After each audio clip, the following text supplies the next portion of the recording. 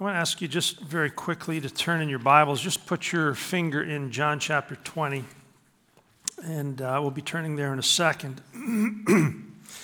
I think you would agree with me. I hope you agree with me when I say that the Church of Jesus Christ is the only hope for our broken, sin-sick world. The church is the means, I believe, and I trust that you also believe, the church is the means through which Jesus intends to save this world. The church is vital to the cause of Christ. Now you remember the book of James was necessitated because ultimately disobedience had characterized the early church. Remember Jesus right at the very beginning, he says, "You'll be my witnesses in Judea and Samaria and to the uttermost parts of the earth. I want you to go and make disciples. So take my message and go out into the world and share the gospel." And what did the church do? They stayed put in Jerusalem. They enjoyed the fellowship. They were in the temple. They were having a great time. They were celebrating this new faith that they had discovered. And they were living in disobedience. And so what the Lord does is he sends a persecution.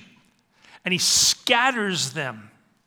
That's why James begins, he's writing to the, you can see it in chapter 1, he talks about to the 12 tribes in dispersion, to the 12 tribes scattered to the wind all over Israel and beyond into the empire, in order that you would be little churches, presenting the gospel to the world.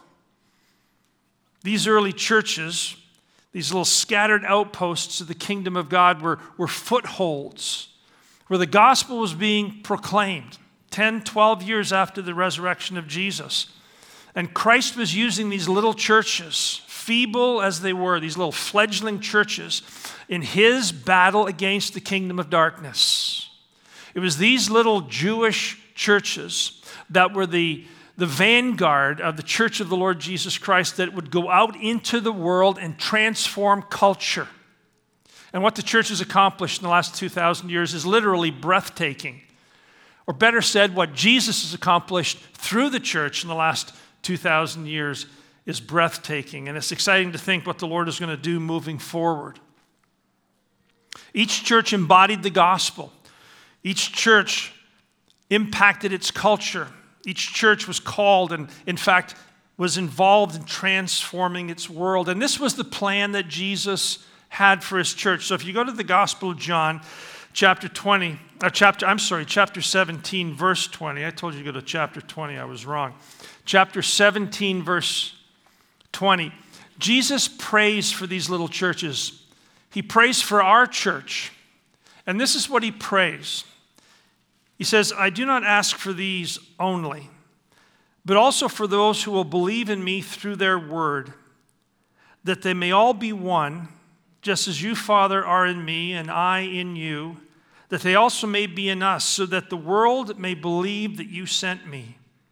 The glory that you have given me, I have given to them, that they may be one even as we are one, I in them and you in me. That they may become perfectly one, so that the world may know that you sent me and loved them, even as you have loved me." You see, Jesus' vision for the church was that little scattered congregations, at first dozens of them, now millions of us would be scattered all over the world, all over the empire, all over the world. And that we would live in such an extraordinarily different way that the world could not but take notice. That we would live in such a way as to prove to the world that Christ is with us. Make them one. Make them unified. Allow them to enjoy an ethos of peace and oneness and love and joy, so that the world might know that you sent me.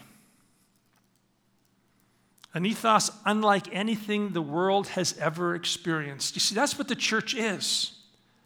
The Church of Jesus Christ is a gathering of people filled by the Spirit of God, so radically transformed by the Spirit of God that the environment that we create, the ethos, the feeling of the place, the depth of love, the unity, the peace, and the joy is stark. It is shocking because nothing in the world can replicate this.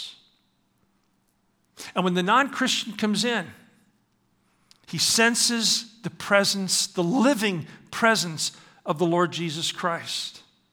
You see, that was Jesus' plan for his church. That's why he had to send the apostle, or at least not the apostle Paul, that's why he had to send Saul of Tarsus and that fierce persecution to get this process started, to get the church out of Jerusalem, scatter them, disperse them out into the world, that they may become these little outposts of the kingdom of God that would serve to transform the culture into which they were placed. You see, the church is an environment of love, an ethos of unity and peace that is only created, can only be created by the living presence of Christ in our midst. And a place where when non-Christians come into this, they sort of gasp. They're taken aback. They're shocked. And they say, like, what is this? I've never felt this. I've never seen this. I've never experienced this before. This is extraordinary. What causes this? And we say, Jesus, he's not dead. He is incarnate amongst us. He's alive. He's always been alive. Well, he was dead for 3 days, but he came back to life. And it's his presence, his power, his love, his life that is transforming us today. And that becomes intoxicating. There's something incredibly attractive about that draws the world. It's a simple prayer that Jesus prayed. Father, build them into a unit. Build them into a perfect unit so that in order that the world might know that you sent me. James knew that the key to effectively spreading the gospel was a church in love with itself. A church with the love of Christ spread freely. A church with the peace of Christ spread freely. A church where grace and mercy and kindness and love was the context in which people lived. The problem was that these early churches were struggling with that. They were struggling with it. There was bitterness and jealousy. There was selfishness and ambition. And their behavior was creating conflict. Their behavior was belying the message that they were preaching. They were preaching a message of reconciliation and peace and unity and love and forgiveness and grace. And what they were living out relationally was belying everything they were teaching, contradicting everything they were saying. And James is concerned because he knows that the church is the hope of the world. He knows that the only hope that the world has is the church of the Lord Jesus Christ being and doing what Jesus has created us to be and do. And if we don't, our mission is thwarted. We can't do what Christ has called us to do. We can't be the salt and light. We can't be that powerful influence going into culture and bringing about transformation and change. He knew that, and so he writes this. He writes this. And at the end of this little passage, he says this, which is a beautiful little phrase, and I'd love you to memorize it, because it really is the heartbeat of the church. It is that which we should strive for in the church. He says this, the harvest of righteousness is sown in peace by those who make peace. A harvest of righteousness is sown in peace by those who make peace. Like if you want to reap, if you want to gather in righteousness, It'll be the result of planting seeds of peace and living as peacemakers. Now, what does it mean to reap a harvest of righteousness, to gather a harvest of righteousness? Well, obviously, harvest of righteousness is godly and holy living, people living righteous lives. But I think it's much more than that. I think a harvest of righteousness is men and women transformed by the gospel, sharing the gospel with integrity, having a context that validates their words and their message, so that when the non-believer comes in, they hear and they feel a message of truth, that Jesus is alive and I sense him in this room, and those people are converted. A harvest of righteousness are people who are brought to Christ, brought into the kingdom of God through a church that is living and preaching the gospel faithfully. And what James envisions for these fledgling little churches 10, 12 years after the resurrection of Jesus is that these people would live in such a way and preach the gospel in such a way that there would be a symmetry between their words and their lives. And that would create an ethos of love and peace and joy and unity that people would come into and say, in all of my life, I have never experienced this. I've never experienced this.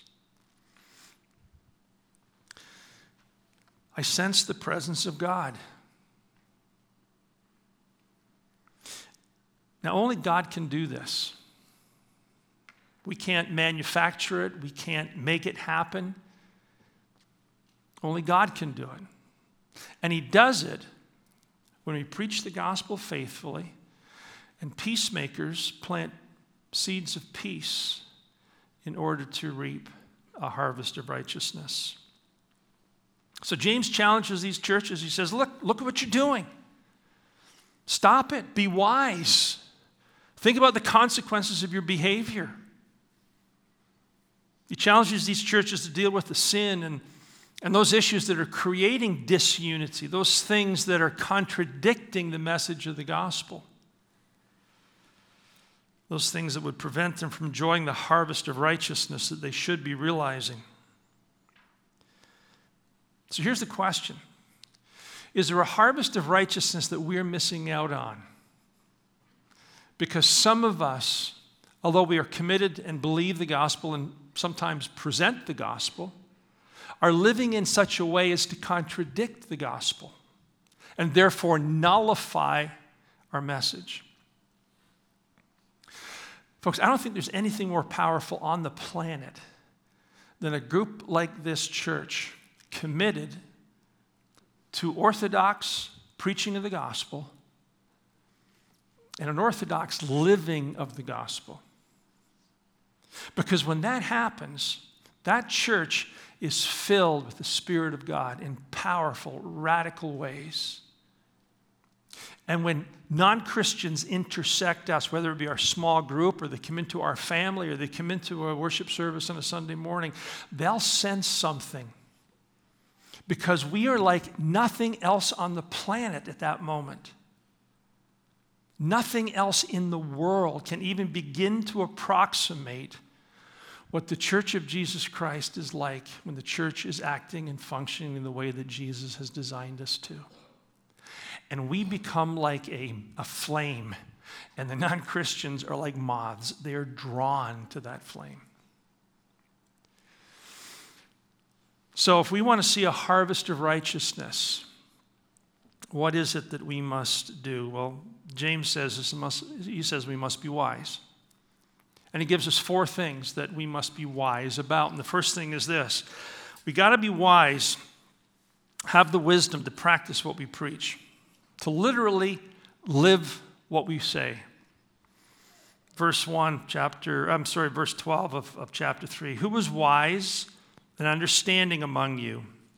Well, by his or her good conduct, let him show his works in the meekness of wisdom. So James, again, he's in verse 1, he has already talked to those people who are aspiring to teach. He's back to the same point. He's talking to those people who aspire to the office of teacher, or at least who want to be influential. And he speaks to the wise and understanding. The word wise there is a technical term. It really refers to a teacher, someone who was wise, someone who was understanding. He's using a word used to describe a skilled expert, a learned teacher who has theological knowledge. And James says that this person must show his qualification to teach by his godly behavior, a behavior that flows from the meekness or the humility that comes from wisdom. James is saying that teaching and being qualified to teach is not just based on whether you know your stuff. It's not based on just whether you have the theological, intellectual understanding. We've got to be wise enough to know that if we're going to try to teach someone, we've got to live what we teach. We've got to practice what we preach. Truth must be complemented by an accompanying godliness that's rooted in wisdom. A wisdom that marries a life that testifies to the validity of the truth. See, just knowing the truth doesn't qualify us to teach anybody. It's knowing the truth and allowing the truth to change and humble and sanctify us that makes us effective teachers. It's living the truth, right? So this is true of me. It's true of anyone who teaches Sunday school. It's true of a mom and dad who are trying to raise their children. It's true of anyone who is trying to lead and teach by example. It's true of all of us, because in some respects, all of us have that responsibility. And one of the things that can truly undermine the effectiveness of a church is the damage that this kind of hypocrisy can cause. People who know the truth, profess to believe it, and don't live it. That person's life denies the truth, contradicts the truth, undermines the truth. Doesn't make the truth untrue, just makes it very difficult to believe what that person's saying. And you can think to situations in the past where people who have had a prominent place in the kingdom of God or a particular church, and they've disqualified themselves by not living, not practicing what they preach. What does that do to the credibility of the message? What does that do to the effectiveness of the gospel in that person's presentation? It doesn't make the gospel untrue. But it simply causes people to say, well, it can't be believed. It's not believable. There's no credibility. Why would I ever believe a word that he or she says? So that's sort of like on the macro scale. There's been a lot of men who have stood in pulpits and taught and then had their lives blown up by sin. And people have shrugged and said, well, obviously, if that is how he lives, you can't believe what he says. That's tragic for the church. But it's also true in your home. It's also true in your home, because Dad, you're a teacher. Mom, you're a teacher. You teach your children. One of the real blessings of having pastored a church for 32 years is that you dedicate little kids, and then 20 years later, 30 years later, you marry those same kids. It's a beautiful thing to watch. And you watch parents raising their children. And I can look back on my ministry and I can see the incredibly painful consequences of inconsistent parenting. And you can see the beautiful consequences of consistent parenting. You can see the impact when a dad says one thing and does another. The hypocrisy. Kids see it. Even little kids see it.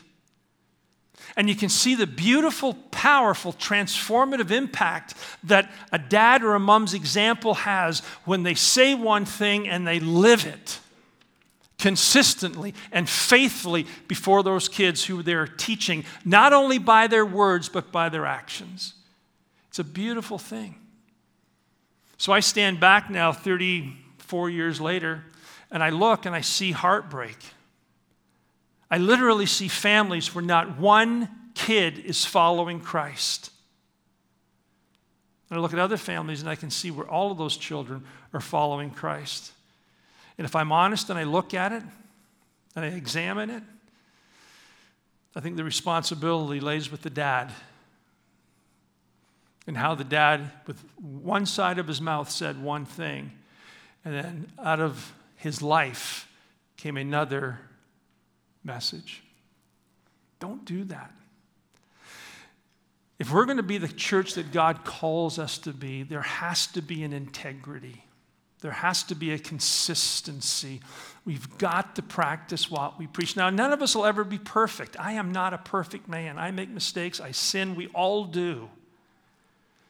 But one of the most powerful things that you'll ever do to your kids or to your wife or husband or somebody in this church is go to them and say, look, I blew it. I made a mistake. I sinned. I was wrong. Would you please forgive me? That's a powerful culture-creating, ethos-creating dynamic that doesn't happen in the world. It's something that's done by the Holy Spirit. So practice what we preach. Secondly, we must have the wisdom to live authentically. And this one sort of grows out of the first. Look at verse 14. But if you have bitter jealousy and selfish ambition in your hearts, do not boast and be false to the truth. Some people in these early churches were jealous. They were envious.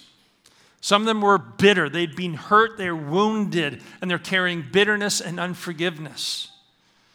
Some were selfishly ambitious. They had an agenda. They had a plan. They wanted the church or a decision to go in a particular way. They were eager to advance themselves no matter the cost that might be to another. And so these churches were conflicted. Perhaps not all of them, but many to whom James is writing are conflicted. Some people were being hurt. Those people who were bitter, jealous, envious, they had been hurt. Some people were doing the hurting. Generally, selfish, ambitious people are happy to step on others to get to where they want to go. And you can see implicitly, this is just my thought, this is just my take on the passage, but I think you can see implicitly that James is not just talking about random sins. He's talking about victims and perpetrators. People who have been hurt and are dealing with their hurt not very well, and people who are hurting and continuing to hurt. And that's a recipe for huge conflict in any church or any family or any home. Unresolved hurt and ongoing damage. So James says, don't boast and be false to the truth. So when I read that this week, I thought, what in the world is he talking about there? As I thought about it and read about it, tried to understand it, I came to realize that it's important to not just define truth as objective reality, because obviously that's the way the word is translated most of the times. But sometimes the word can also be translated to express one's personal feelings, one's personal truth at a particular moment. How one is feeling. Personal truth that corresponds to my reality at this particular moment. And so what James is saying is this, I think. Don't boast that you're okay if you're not. Don't boast that I'm okay, even though you're hurt, you're bitter, you have unforgiveness in your heart towards someone else. You're jealous of what somebody else has. You're envious. You know things aren't right in your soul, and somebody comes along and says, "How you doing?" "Great. I'm great." Alternatively, don't ignore, don't dismiss, don't diminish the damage that you are doing by your words and your actions.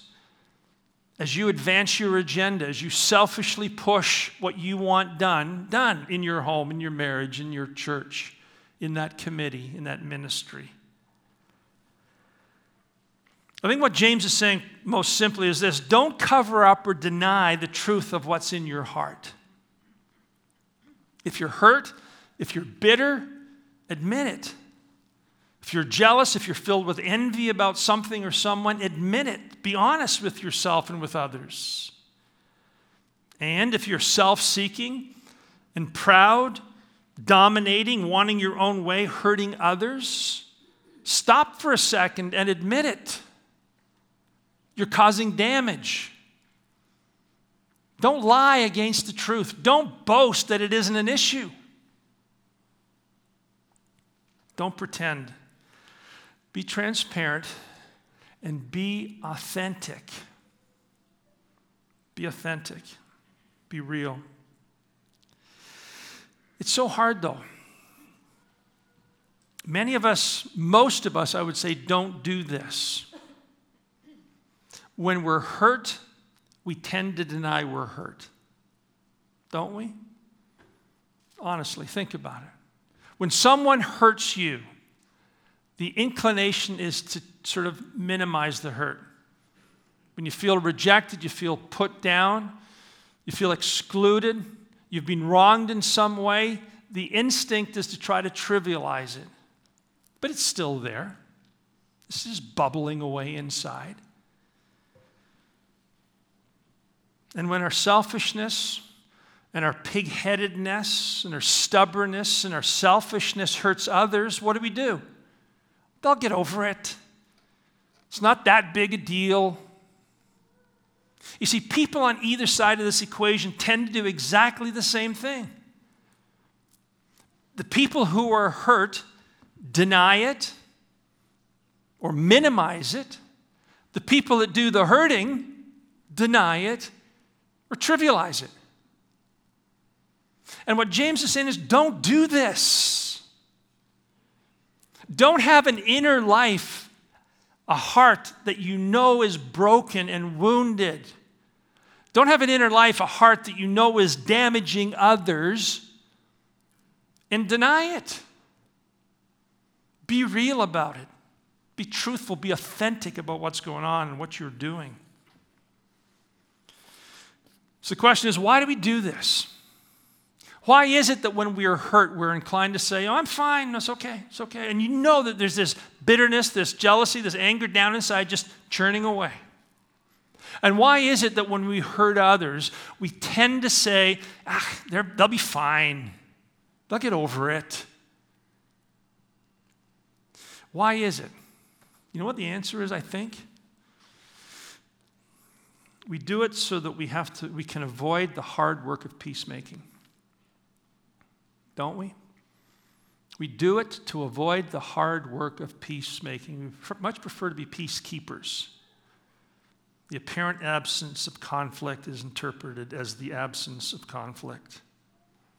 And James says this is not the wisdom that comes from God, but this is earthly, it is unspiritual, and it's demonic. Being honest about where you are, either as a victim or as a perpetrator, is hard to do.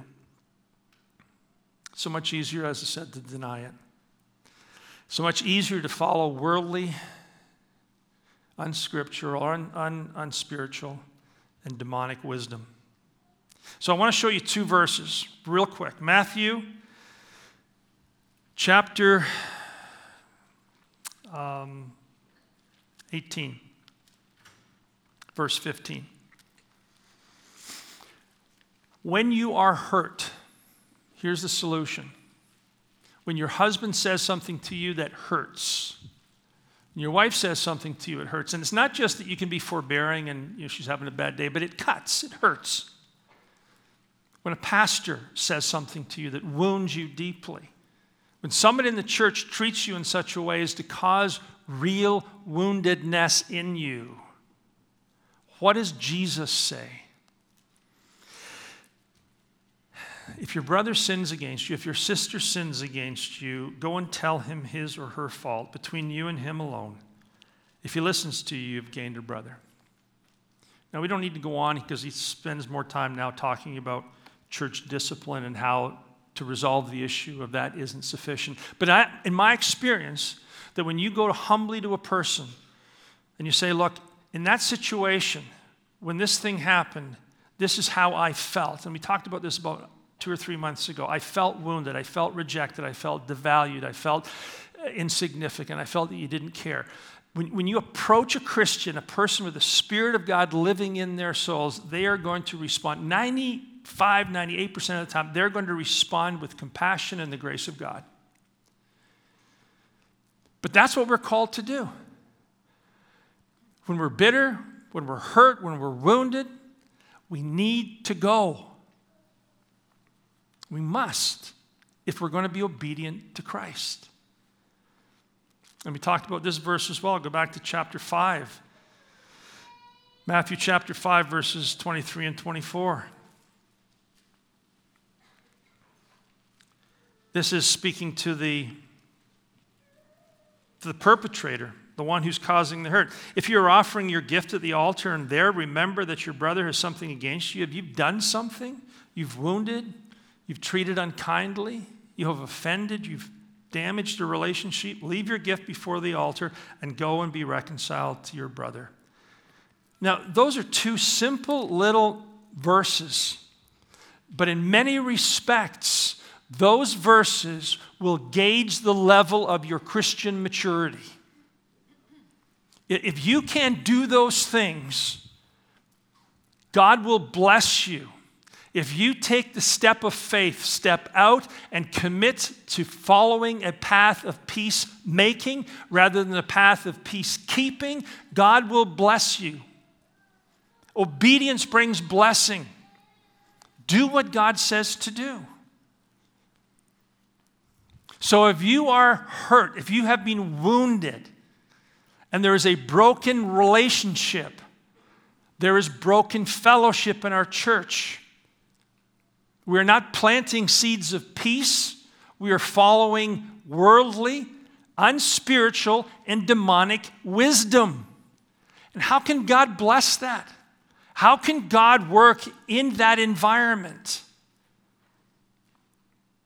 Or if you're a perpetrator and you're hurting someone and you know that by your words and your actions, the way that you're conducting yourself, you're leaving a wake of pain behind you.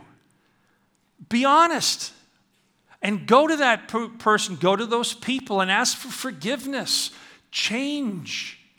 How in the world can God bless a context in which we are living in this particular way? He can't, and he won't. When we put on the armor of God, we don't need to turn there because we don't have the time, but we turn to Ephesians chapter 6 this afternoon and read it. The first piece of armor that you and I put on, the first thing is the belt of truth. Now, you know that he's not talking about theological truth because he talks about the sword of the Spirit, which is the Word of God at the end of that passage. He's using truth in that passage there in the same way I think James is using it here. He's talking about authenticity, honesty. Folks, we just got to be honest with each other. We can't live together. We can't bump into each other. We can't lead and follow. We can't be the church without bumping into each other at times. We can't be in the church without sometimes inadvertently hurting and inadvertently being hurt. So what do? Do we stay bitter? Do we stay envious? Do we get jealous? Do we get angry? Do we live with unforgiveness, or do we process it? Do we deal with it the way God's called us to? Do we put on the belt of authenticity and live that way? Live it out. Or when we hurt people inadvertently and we become aware of it, we've done something we didn't realize we've even done. What do? We go. We live authentically. Putting on the belt of truth is the first thing. It's got to be it's got to be one of those first things that we learn to do as Christians, and the way that we live this out in our marriage, in our relationship with our kids, in the church, in our small group, in our fellowships together. It brings the sweet presence of Jesus' Spirit into our midst. It allows us to sow seeds of peace that result in a harvest of righteousness. Thirdly, and very quickly, we need the wisdom to recognize the cost of earthly wisdom. I just talked about this earthly wisdom. James talks about it here. He says it's worldly, it's unspiritual, and it's demonic. And what he's saying, I think, is unless you deal with envy, jealousy, hurt, selfish ambition, and all of these things, rivalry and conflict, this will produce a divided church. And it applies to every relationship of our lives. If we let earthly, worldly wisdom define how we function in our relationships, we will reap a harvest of dishonor and every vile thing. At least that's what the apostle says. For where jealousy and selfish ambition exist, there will be disorder. So my point is, if we don't do number 2, we're going to get number 3. That's the inevitability of it. And we need to be wise enough to see that. Either we'll process our hurts, we'll confess our sins against one another, or we will have a harvest that is worldly, unspiritual, and demonic. So many churches go here, don't they? How much damage has been done to the cause of Christ? How much damage has been done to the gospel through church fights?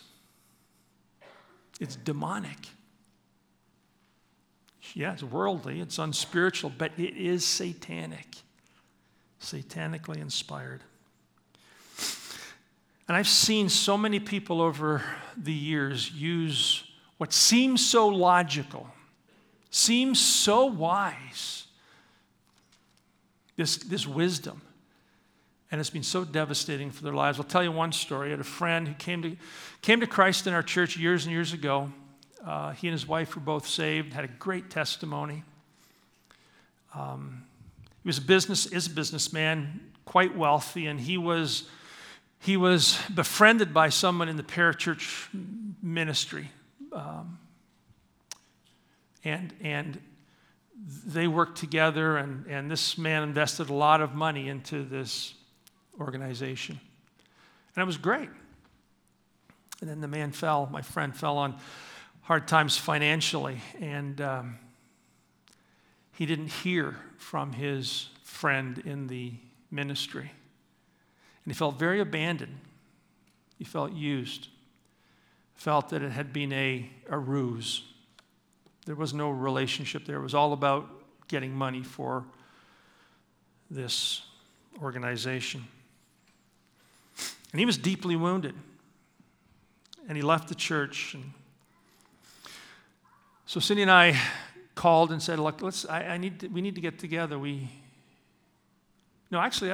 lying to you now that I think about this. We bumped into him in a restaurant and said, "We need to get together." So I phoned him subsequently and arranged a time, and we got together for a meal.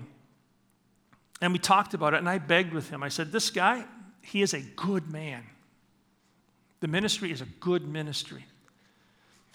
Why don't you just reach out to him, have a conversation?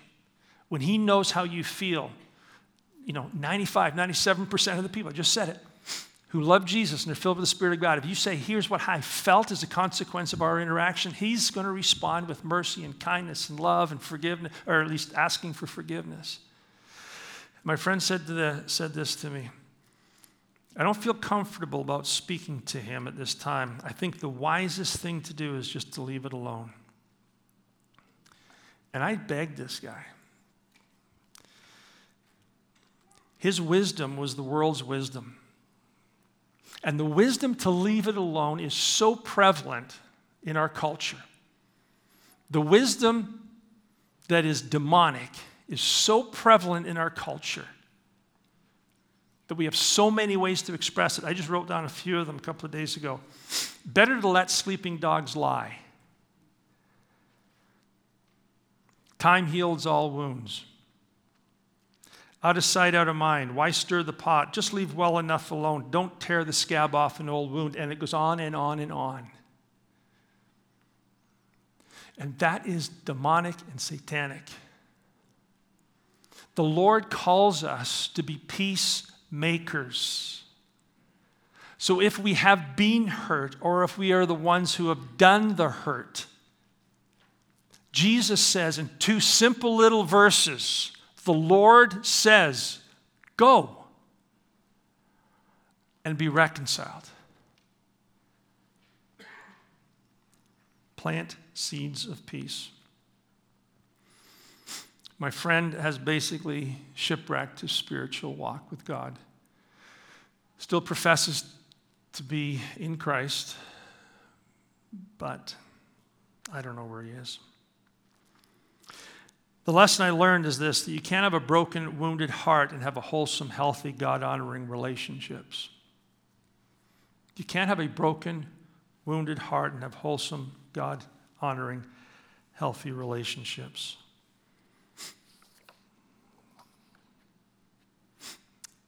I love the little phrase that we read last week, and I'm going to read it again to you. We're talking about the tongue. Now we're talking about something slightly different, but Peter says this in 1 Peter 3, whoever desires to love life and see good days, remember we talked about that last week? Then let him keep his tongue from evil and his lips from speaking deceit. Let him turn away from evil and do good. Let him seek peace and pursue it. You see, that's who we are. We are people who plant seeds of peace. We are people who plant seeds of peace. We nurture peace. We grow peace in order to reap a harvest of righteousness. And that's what the church is. It is a place, it's a hothouse, it's a greenhouse where the Spirit of God transforms a heart and causes a man or a woman to become a peacemaker. So that when we are hurt or when we do hurtful things, we do what Jesus says. And we go to that person that we've offended or who has offended us. And we seek peace. And we plant seeds of peace. And we nurture peace. And we grow an environment of peace. And the Spirit of God comes and dwells in that place. And the broken and the hurting in our world find us by the grace of God, and they walk into the room. Literally, they walk into the presence of God's people, and they gasp. And they say to themselves, I've never experienced this. I've been in all kinds of clubs. I've sat in all sorts of bars. I've been in all kinds of business meetings, but I have never felt what I'm feeling today. What is it? The answer is, well, we believe that Jesus is not dead. And one of the ways that I can prove that, one of the ways that you are experiencing that right now is that he's here. He has built us into such a unit that you are beginning to believe that God sent him. You're beginning to see evidence that he is alive, that he's with us. And he's changed me. And he's changed all of us. And he has created a society that the world has never felt or seen or experienced before. Come and join us. Come and join us. And you introduce that individual to the Prince of Peace. It's not complicated. It's not hard. Preaching a sermon in 40 minutes is. So, I got to finish. Fourth thing, very quickly. You have to have the wisdom then to plant seeds of peace. And he gives us 7. He gives us 7. 7 seeds that germinate and grow as we nurture them, that become a harvest of righteousness. Purity, Christ-like, a Christ-like disposition. Peace-loving. Peacemakers love peace. People who are gentle, considerate of others, weep with those who weep, rejoice with those who rejoice. People who are open to reason, there's a good one. That's one that I need to really work hard on. To not think I'm right all the time. Although I do think I'm right all the time, but that's a bad thing. Open to reason. full of mercy, good fruits, impartial, sincere, not a pretender, not a hypocrite. Folks, as you study those, as you think about those, ask the Spirit of God to implant those in your heart and then begin to implant them in our church. And as we do, there will be transformation, not only in you, but in us. And we will see peace and a harvest of righteousness that not only will reflect the fact that God is at work in us, but it will also be a powerful testimony to the fact that Jesus is alive. Because we wouldn't be us had it not been for the fact of the resurrection. Amen? Amen. Let's pray together. Father, I just thank you so much that Jesus is alive, that we have experienced his transformation. And Lord, I just pray for forgiveness for those times where all of us have allowed worldly, demonic wisdom to control us. We haven't gone either to share a wound or to seek forgiveness for causing one. Lord, this is a simple little message, but it's so important. I pray, Father, for this congregation of people, that you would cause us to be men and women who are peacemakers, that we would sow seeds of peace that will grow and nurture, that we can grow and nurture, and that will become, in time, a harvest of righteousness for the glory and the honor of the Lord Jesus Christ. We pray in his name. Amen.